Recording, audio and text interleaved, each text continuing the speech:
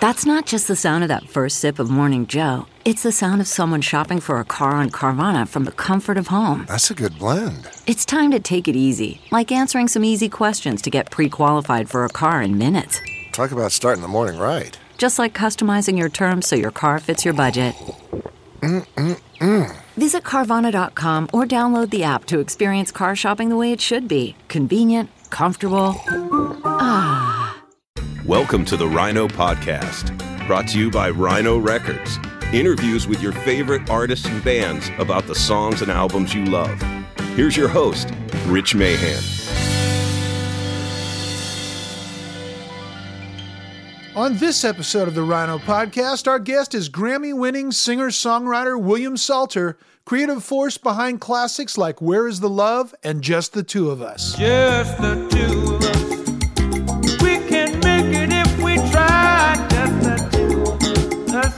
Just the two of us. Just the two of us. Building big castles way on high. Just the two of us. You and I. Just the two of us. Just the two of us. Ladies and gentlemen, welcome back to the Rhino Podcast. John Hughes is with us again today. John, how are you? I'm good, Rich. How are you? I'm doing fine, thanks. It's a beautiful day. We have a new year, and we have new music coming out soon. What do we got that's high on your radar? I mean, here it is. Black Sabbath, Heaven and Hell, and Mob Rules. It doesn't get any, but yeah, if you love this Dio era, this is for you. These 2 CD and 2 LP versions of the first Black Sabbath albums with Ronnie James Dio on vocals. They feature newly remastered audio along with rare and unreleased music. For example, Heaven and Hell Deluxe Edition has several bonus tracks that have never been released in North America, including versions of Children of the Sea and Die Young that were recorded live in 1980 in Hartford, Connecticut. Nice. The set concludes with live rarities like Neon Nights that originally appeared in 2007 on the Handmade Limited Edition collection, Black Sabbath Live at Hammersmith Odeon. The Mob Rules Deluxe Edition also boasts an expansive selection of rare and unreleased recordings, along with additional tracks from that Live at Hammersmith Odeon. This collection also includes a newly mixed version of the Mob Rules, and the cherry on top is an entire concert recorded in 1982 in Portland, Oregon. Highlights include performances of that Neon Nights, Heaven and Hell, and Voodoo. Both of these classic Sabbath albums will be re-released on March 5th. Right on. I'm really looking forward to these because I am a huge Ronnie James Dio Black Sabbath fan. I just think that once he joined the band, Tony Iommi really blossomed as a lead guitar player. And both these albums have so many great songs on them. I'm really looking forward to this. And it's great that they're available again. So a cool one. Yay us. And vinyl. Yes. We're also, Rhino is also honoring Black History Month with a series of high-profile vinyl and digital releases all through the month of February. Classic albums from Ray Charles, Aretha Franklin, Donny Hathaway, Lil' Kim, Curtis Mayfield, and a lot more will be released on limited edition colored vinyl every Friday of the month, beginning on Friday, February 5th. Very cool. And we're going to start your ear off right with our Start Your Ear Off Right campaign that kicks off this week. Exclusive limited edition releases available throughout the month of January from Billy Joe plus Nora, Buffalo Springfield, The Cars, Curtis Mayfield, Danny Elfman, Dire Straits, Genesis, John Prine, Katie Lang, Talking Heads, and Talk Talk. Full details on these titles are available, and you can see a list of participating indie retailers that are selling them at rhino.com/SYEOR. That's rhino.com/SYEOR. If you have trouble remembering that, just remember that stands for Start Your Ear Off Right. Well, there's a lot of great titles in there, and collectible. If you have some of those already, you might want to take a look anyway because we've got colored vinyl. And if you don't have a lot of those titles, now's a good time to pick them up. Support your local indie music retailers, people.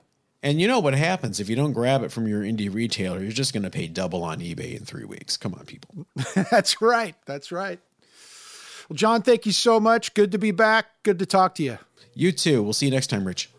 Well, songwriter and producer William Bill Salter is our guest on today's Rhino podcast.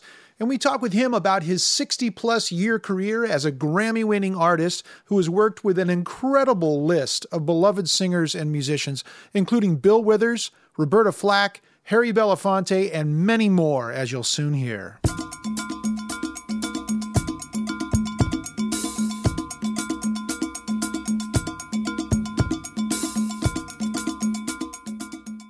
William Bill Salter, welcome to the Rhino Podcast. Thank you very much for joining us. For inviting me. You have such a long, illustrious, and spectacular career. It's hard to know where to begin. So let's just start at the beginning. Where did you grow up? Born in New York, Harlem Hospital, back in 1936, when the world was different than it is now. A little different anyway. Yeah. Your first exposure to music, who were some of the artists that you fell in love with early, just as a fan? My musical career sort of basically started in coming out of elementary school, going into junior high school.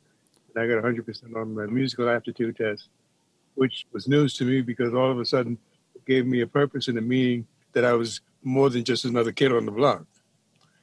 So I went into a special music class. By the time I got there, the only instruments that were left that hadn't already been taken was the string bass. So that was what it was. But I took that and I got from there to here. And then you went to New York City's prestigious High School of Performing Arts, didn't you? I did. I wound up there, yes. It was fantastic. When I went into my junior high school, which was in Patrick Henry Junior High School, behind the Museum of the Natural History in New York, off Fifth Avenue, I went through that whole 3-year course, but I was striving as a musician just because obviously music came natural to me. Yeah. So I learned a lot day by day, but I automatically had a lot in me. So that was a great experience. When I left junior high school, I took a test for performing arts, and I just made up something. I just made up some kind of bass line or something like that. And as it turned out, maybe I was the only bass player that showed up for that semester to come into the school. So the door was wide open. Oh, come on in, So, Yeah. So while I was there, I was a member of the All-City High School Orchestra for two semesters. But there again, through my 3-year period, stint there, so to speak, I was the only string bass player that was officially on that instrument. There were a couple of other people who came along as their secondary instrument. My secondary instrument was the tuba. Also a bass instrument. But I had to stay in the same bass clef, Sure. So you got a lot of time. You didn't sit on the bench much. No, I was pretty active. Actually, my graduating year from performing arts, I don't remember how this happened, but it happened. I spent a weekend up in Canada, Sudbury, Canada, with Pete Seeger. Some kind of how I navigated. Somebody said, "Come on, try to do this, and there's a spot for you here if you can do this." Obviously, I could do it because by that time, my whole musical intuition was wide open and reaching for any and everybody I could get to. So I spent the weekend up there with him, one of America's greatest folk singers. Yes. And I came back home, and everything was back to normal again. It was like going to a mountaintop and then coming right back down like overnight. That's exactly what it was. But that was my first professional experience. But you got a view of what it was like. That must have gave you some really critical perspective. That's got to be a huge boost of confidence for a young musician. I'm sure that it was. I won't say that it wasn't because, but I'm still basically a young man, generally a kid, still at that point. But again, it was something that came natural to me. So, when something comes natural to you, you don't think of it as being something out of this world. So, totally super grandeur. That came later. And we'll get to that. Boy, I mean, there is so much. It's crazy. Growing up in New York City, you must have seen some incredible artists come through town to play. And of course, up in Harlem, we all know about the Apollo Theater and all these other great venues, everything that was going on down in Greenwich Village and the Fillmore East in the early 70s. So much fantastic music. Is there anything that stands out that really made a huge impression on you, not only as a musician, but as a fan of music that you saw that you said, wow, they were really fantastic? The door opened when my mother took me to the Apollo. just going to the Apollo maybe once a year wasn't a big thing, but it was a big thing to me. First act I saw was the Ink Spots, the original Ink Spots. The second act was Nat King Cole Trio. Wow. All of this just blew me away. I mean, I absorbed it. It absorbed me. And it was just a fantastic, it was all a natural thing. I mean, it was a calling, and I was there. And it was the way my musical life actually began. Somewhere early on, I had seen a picture of, the name of the show was Cabin in the Sky, with Lena Horne singing Stormy Weather. Being a movie, that was one of the first things that struck me. I gravitated directly to it, and it was just very meaningful, Yeah, fantastic. I can't imagine being able to see Nat King Cole. What an amazing voice, like velvet. He'd be playing piano, not sitting down, because he was standing up and singing back and back. He was back all over the place, Yeah. Fantastic. Yeah. It was years after that I realized, after having gone to the Apollo many times after that and seen a lot of other acts, Moms Mabley, Lionel Hampton. Oh, yeah. Most of those people are no longer here, Yes. but they were the footprints of my beginning. I eventually did get the opportunity of working at the Apollo and being backstage, and I had no clue that backstage was so small and cramped and tight. And lit up about four or five floors. And all the acts had to go up and then navigate those stairs back and forth. And the show time was probably no more than an hour, because there were movies, and depending on what days it was, I mean, the whole show program was probably no more than about 2.5 hours maybe. And with the stage show, a live stage show, and even amateur hour, it was so unbelievable that the acts would go in and out of these little cubby holes, change your clothes, and then run up and down these stairs to be on time, and everything was perfect.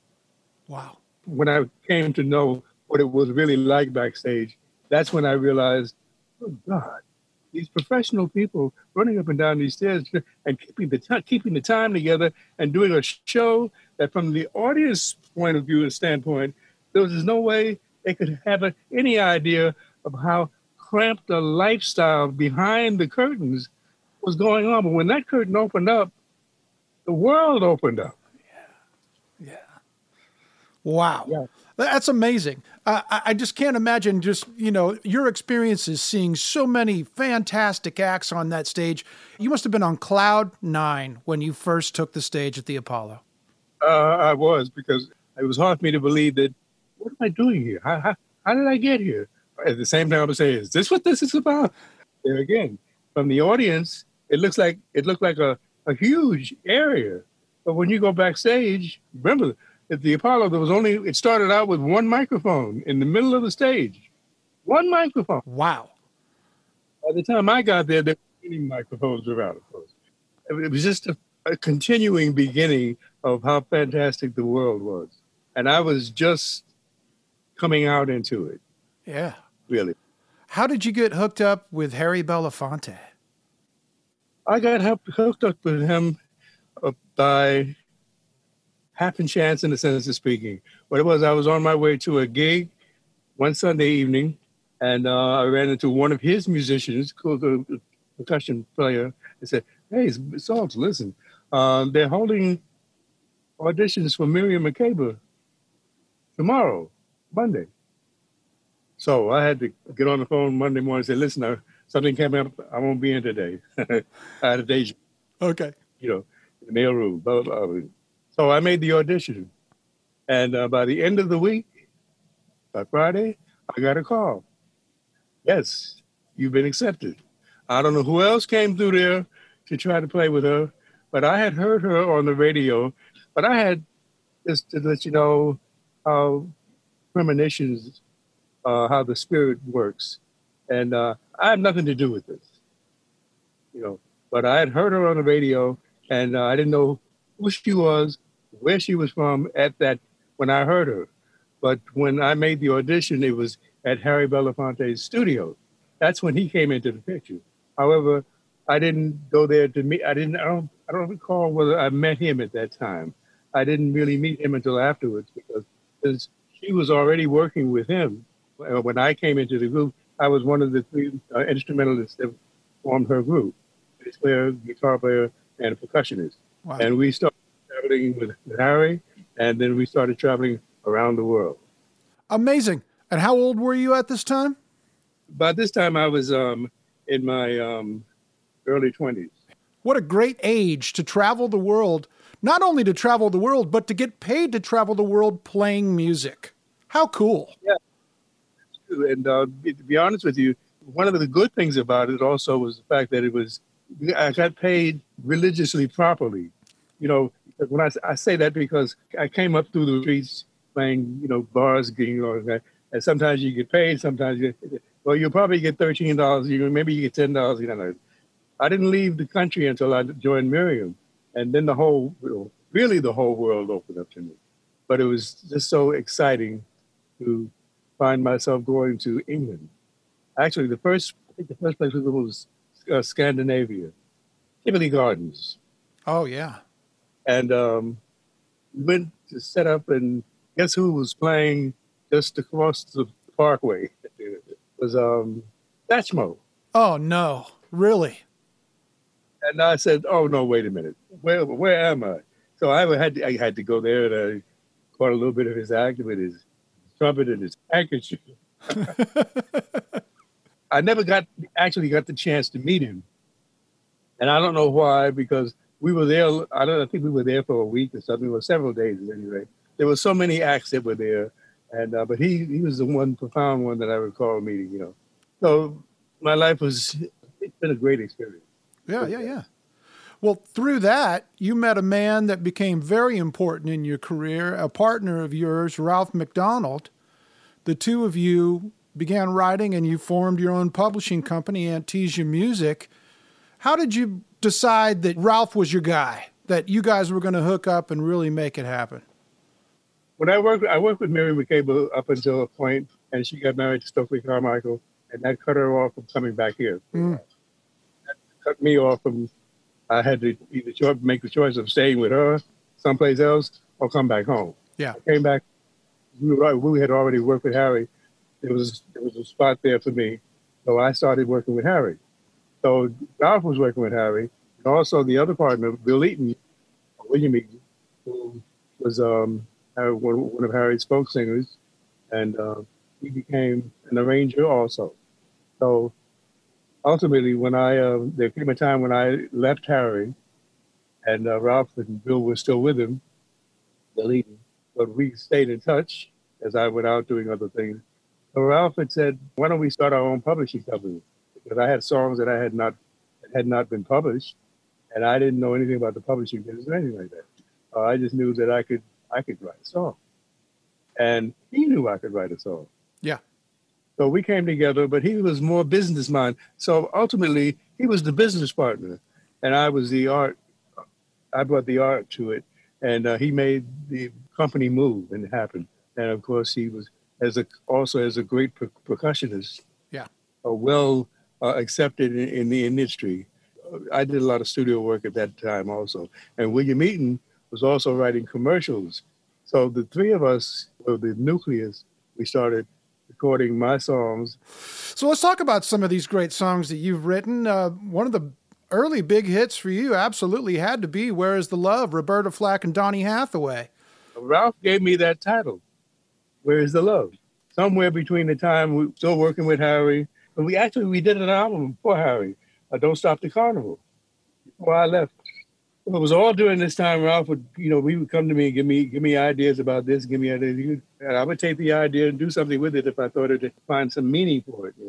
So, naturally, I was good at composition. I discovered that in high school, and who knew? I mean, this is another thing that just came along with my talent flow. I automatically can put words and phrases together and try to find ways to shape it, and make something of it, And then I would wrap some music around it. I just did what came naturally. Where is the love you said you'd give to me as soon as you were free? Will it ever be? there is a love. You told me that you didn't love him, and you were gonna say goodbye. But if you really didn't mean it, why did you have to lie? Ralph was very good at adding, I'll say more than his 2 cents, because he pretty much directed the way the company ran. And Grover Washington came in to the picture. He said, we need some different kind of stuff for him, instrumental stuff like that. I was able to come up with some ideas. Also some songs, Mr. Magic. Yeah. And things just went on and it continued to grow. Yeah. Well, you've got such a wide variety of artists. You just mentioned Mr. Magic. Amy Winehouse did a great version of Mr. Magic. What did you think about that version? And did you ever get to meet her? No, I never did. And all of a sudden she was gone. Yeah. But I always appreciated what she did. Every day I see you, my hands were made for you, and you always give me stress-free point of view. Pick you up after school, Mr. Magic. Take a token, Mr. Magic, of my love, Mr. Magic. A bunch of popular people at that time were coming out with things and I would say, oh, but have you heard that? Yeah, but what happened to the song? I said, oh, well, they did another kind of version. Works for me. Yeah, right? As the composer and the publisher, we still got a percentage of it. So Yeah. all Another huge song that is just so woven into the fabric of our society is Just the Two of Us, which you won a Grammy for in 1982 for Best R&B Song. Congratulations so many years later. But the great Bill Withers, what an amazing songwriter himself that you wrote that with him. Yes. What was it like writing with Bill? okay, didn't quite go down like that. Okay. Ralph McDonald, my man, he brought that title to me because he travels back and forth from Trinidad and Tobago, the airline promotional title that was being used on BWIA Airlines. How funny. And simple as that. But that phrase has been around since time immemorial. That phrase, just the two of us, people say it, use it at the drop of a hat, whatever it applies to. Yeah. I wrote a song on it. Bill Withers came along and he heard it. He said, he stutters. Maybe you don't know he stutters. I didn't know that, no. No. If you talk to him, had you had the opportunity to talk to him, the conversation would be sort of much drawn out because of that. But when he opened his mouth to sing, there would be no clue to that. And to be honest with you, I don't remember the original words that I wrote except for the chorus. The chorus was just the two of us.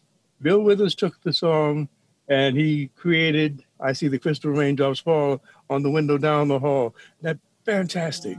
I see the crystal raindrops fall, and the beauty of it all is when the sun comes shining through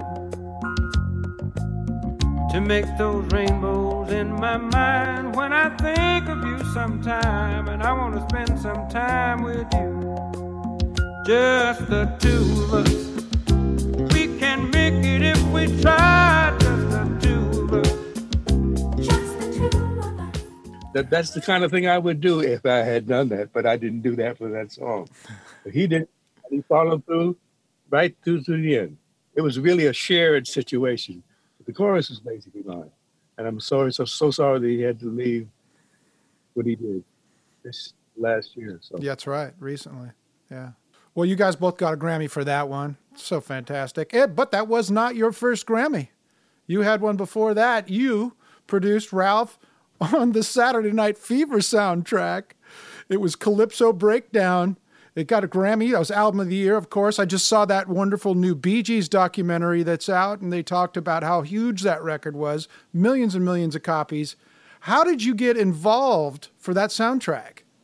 actually, with this song, Bill Eaton had a lot to do with that. And the fact that they used it because all of a sudden they ran out of material. And Ralph was on the set with them, and they said, "You need 7 more minutes? I got something for you. He called over to the office, and we sent that to him. But that was really one of Bill Eaton's compositions. Wow. But it came under the heading of McDonald and Salterville, the three of us. So, I didn't actually compose that, but I take the plug. I had the pleasure. You have the pleasure of receiving the checks. What kind of car did you buy after that, William? That's one of the few times that happened, actually. Life has been a great experience. I have no complaints at all.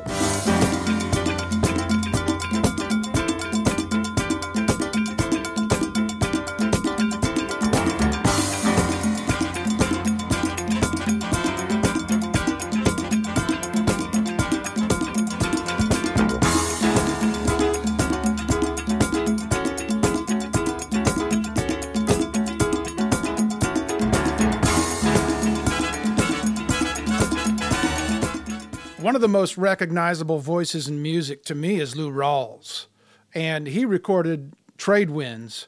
How gratifying is it to hear these world-class artists record your songs and add their own unique flair to them? Well, he didn't have a choice. Most artists that sing and deliver the message, whatever the message is, they do what they do, and it's their personality, all of that comes out, and that's a blessing. That's one of the things that makes it, somebody who can say something, whether it be verbally or vocally, and that's what makes it, takes it someplace, takes you someplace. Unhappy people living in sin and shame, reflections of myself. Life is no easy game, and we're caught in the trade winds, the trade winds of our time. Well, their interpretation, that's what gives it their own unique color. They add to it. Absolutely. Yeah. I wish I had a singing ability to do that. I could sing well enough to make a demonstration. But, if I were a singer, then I could have sang a lot of my own songs, per se. I did do an album, by the way, but it didn't get out into the world like it could have, possibly, had, other things happen, But, Sure. Well, let's talk about that for a second. That was in 1977. That was entitled It's So Beautiful to Be, which I think is a fantastic title, because when you stop with the hustle and bustle of life and you just realize what a gift life is, that's what it is, isn't it? It's beautiful to be. You've written so many songs that have been played by so many great artists. How was it being the front man, the artist, instead of the producer, instead of just the songwriter? Scary. I came up as a bass player. Bass players are always in the back. So, getting out in the front means I got to do something. I can do something from the back, no problem, in the mix. But I'm not a front man. I never have been. To deliver the message, I'm glad that I had the opportunity to do this one album. And I am satisfied with what I did with it. I was grateful for the opportunity. Compared to all the ways that you are not, which one of these do you believe you really are to be? It is so beautiful to be. It is so beautiful to be alive in nature's paradise. I bet it was an amazing experience. It definitely was. It was like a one-time thing, and singing publicly is not my thing. It's just not in me to do that. Yeah. There are singers who have to do it. I mean, everybody's different, and they want to express themselves in whatever, in all ways that they can. My way is playing music, playing bass, playing some guitar, something like that, and being a part of making the music happen, the drama, the excitement, the rhythm, all of what makes the music happen. That's the part that I'm part of. That's where my forte is. Yeah.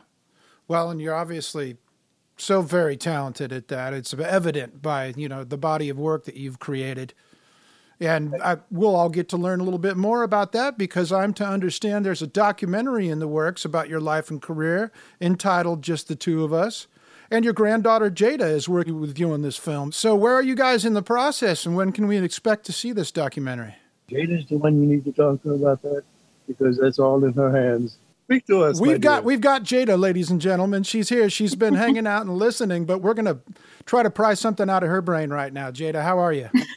I'm good. How are you? I'm good, thanks. Tell us about the documentary.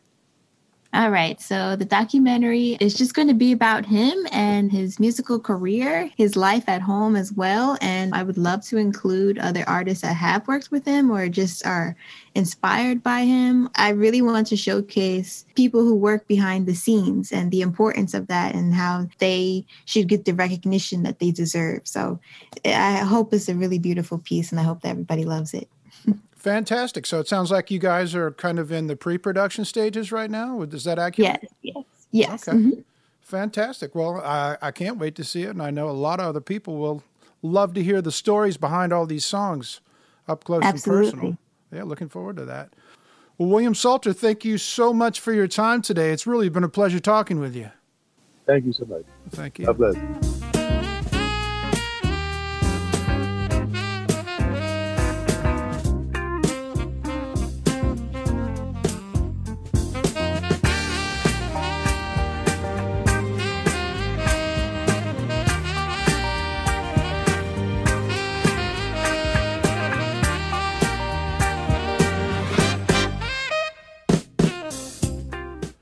I loved hearing all those stories about the Apollo from back in the day and about how all those great songs came together. What a great career in life William Salter has had. Thanks very much for joining us today. Be well. We'll see you next time. Thanks very much for tuning in. Don't forget to listen and subscribe on iTunes so you don't miss the next Rhino podcast. Producer for Rhino Entertainment, John Hughes. Produced for Rhino Entertainment by Rich Mayhem Promotions. All rights reserved.